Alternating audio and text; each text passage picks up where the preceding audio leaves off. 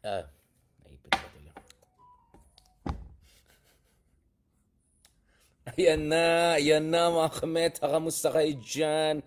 I hope nakikita nyo ako. I hope yung internet natin is not as bad as usual. Hindi pa rin tayo sa minamahal natin hometown. Lahat okay except yung internet. Medyo nowadays. Ito na mga kameta. Ito na mga kameta.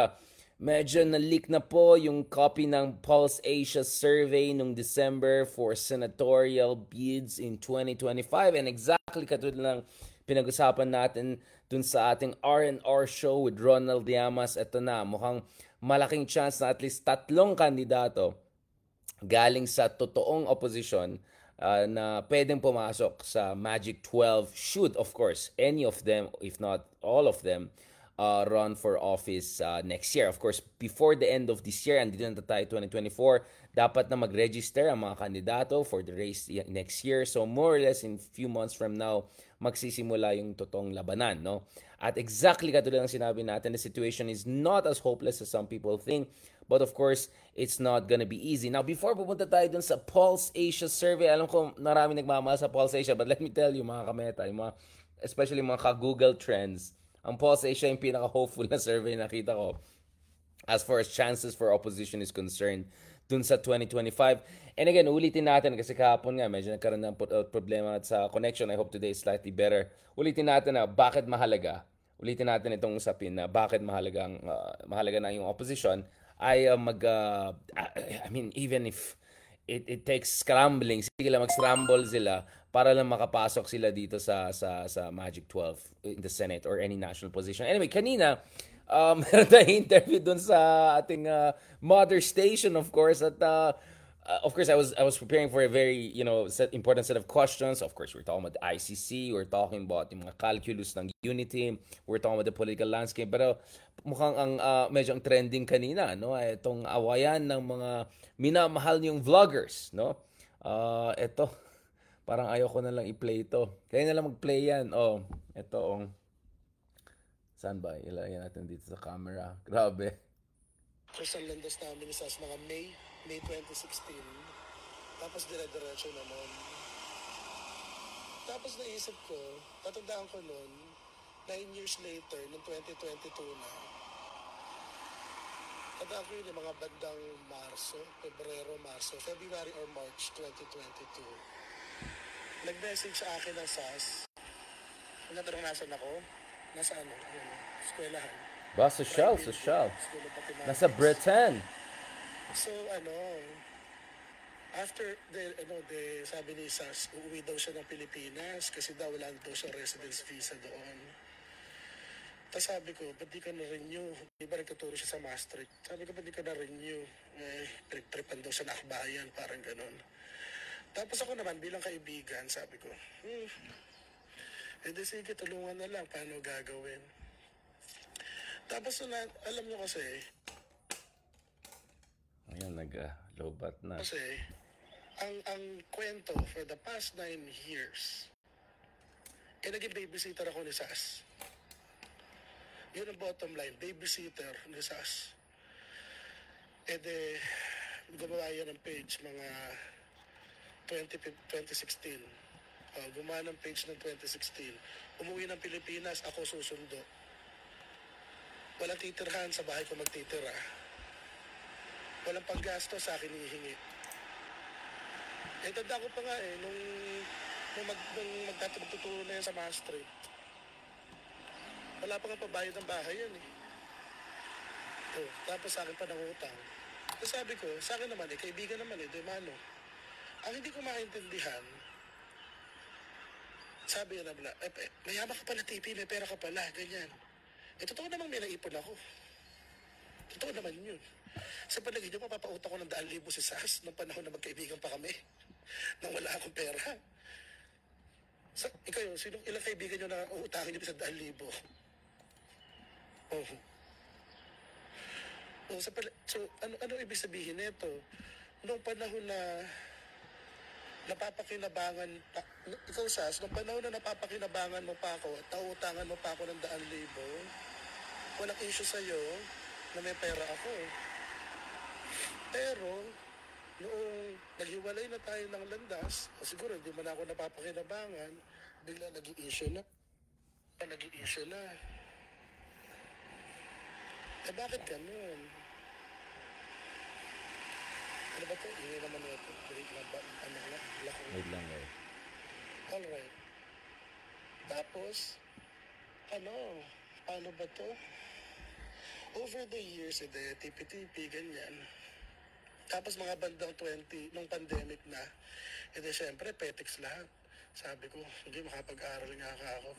Pinag-uusapan namin ni Sas yun eh. Actually, ang unang nag-float sa akin na mag-aral sa Europe, si Sas. Ang sabi niya, alam mo ba, RJ, ang dali-daling kumuha ng scholarship dito sa Europe, ganyan. Mag-aral ka dito, kahit matanda naman dito, okay lang mag-aral, ganyan. Tapos sabi ko, Mas okay. makunat ako. Kasi nga guys, ganito, hindi ko galing nag-uusap ng pera.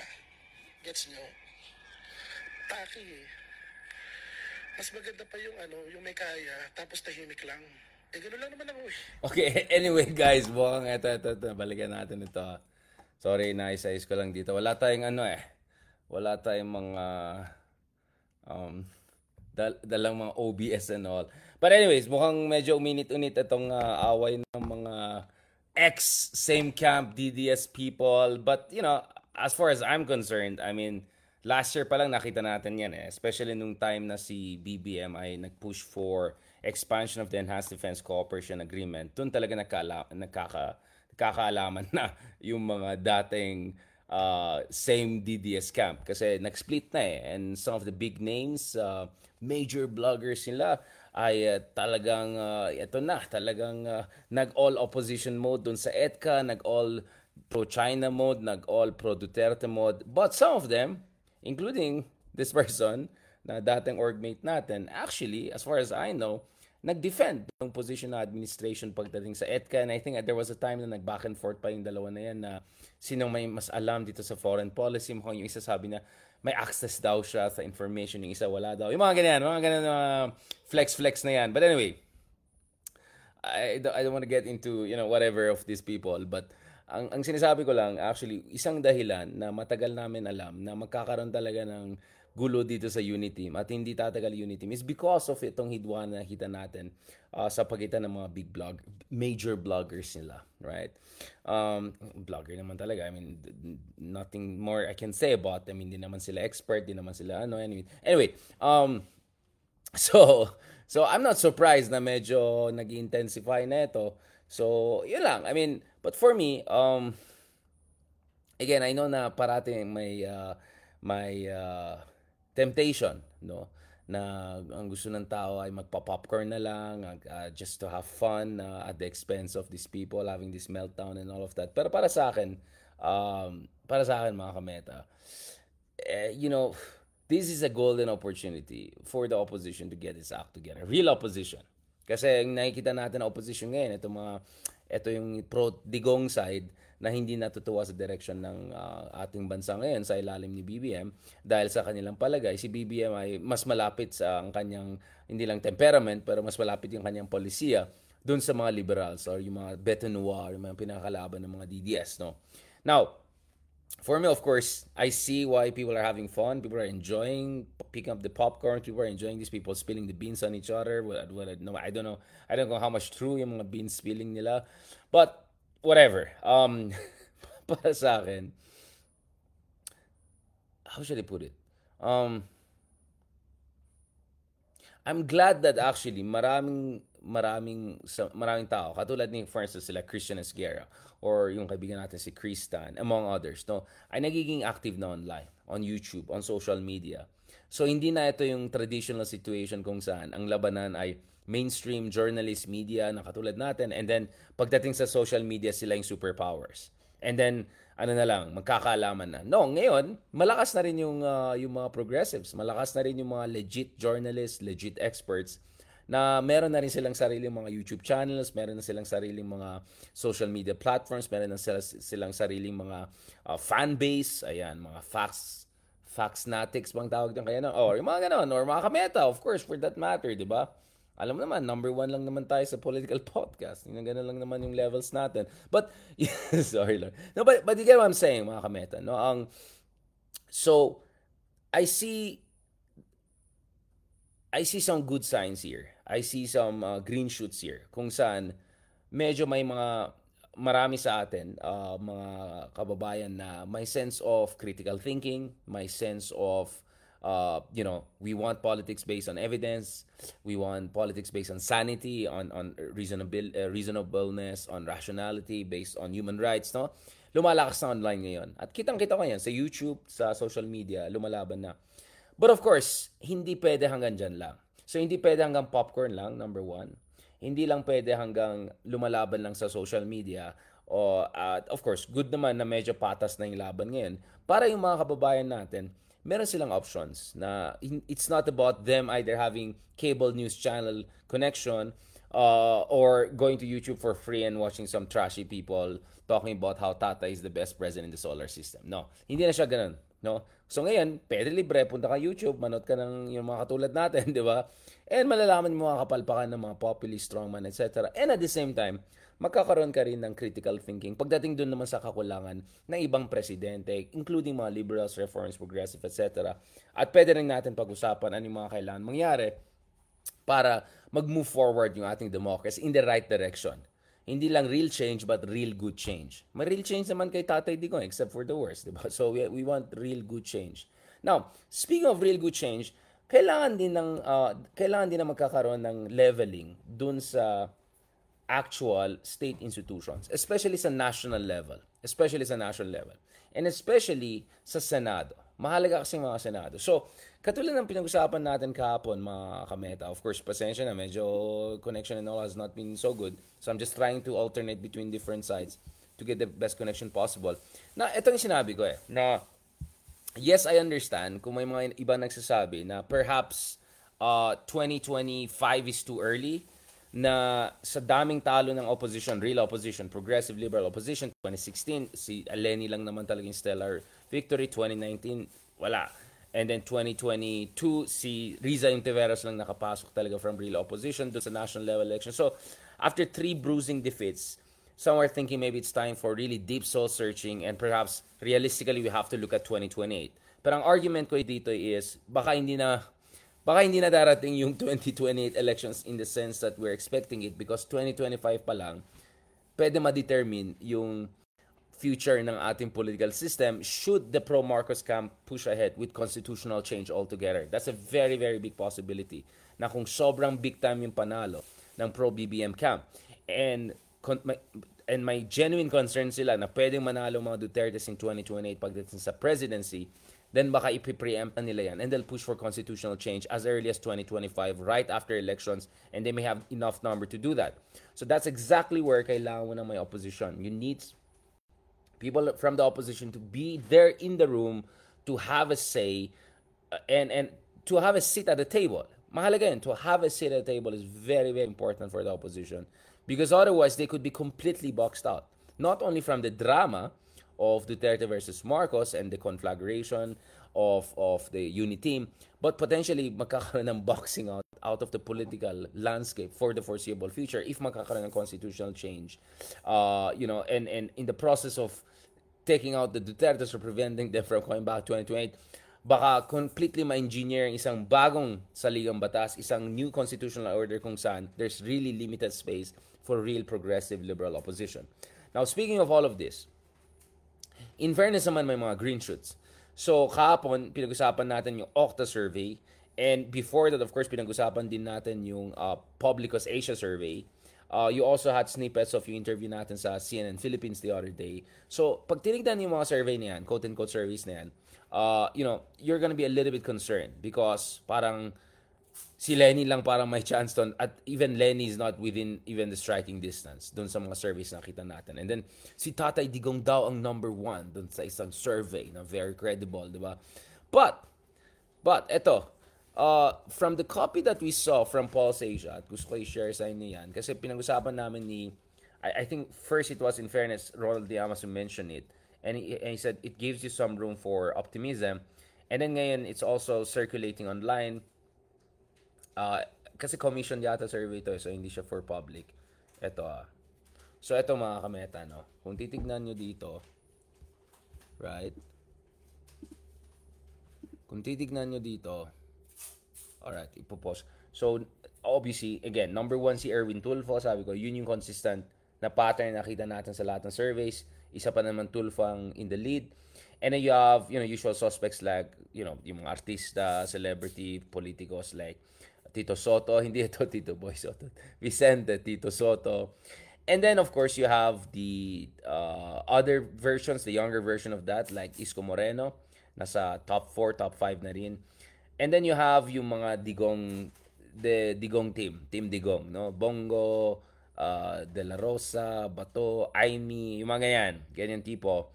Then you have, of course, again, other kind of celebrities like Pacquiao. But this is where things get interesting. In fairness, si Willie Ong mukhang mataas ng chance niya na baka makapasok na siya sa etong election cycle na to because he did pretty decent in the former Senate races. He didn't do as well sa vice presidential race. Mahabang usapan niya. We can get into that. Madrama din yan.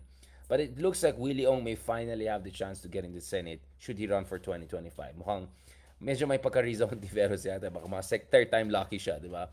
Although previously, of course, he ran for vice presidency. But this is where things get interesting. Pasok dun sa circle, sa Magic 12, potential Magic 12, si Bam Aquino, si Kiko Pangilinan, and in fact, the two rank even higher than Lenny Robredo. But all of them are within the range of 10 to 21 or 11 to 27. So theoretically, pasok silang tatlo. Or may good chance sila na makapasok sa top 12 if ever they run for office. And then medyo hirap si Francis Tolentino. And then si Gibo Chodor is kind of there, gnawing at the edges.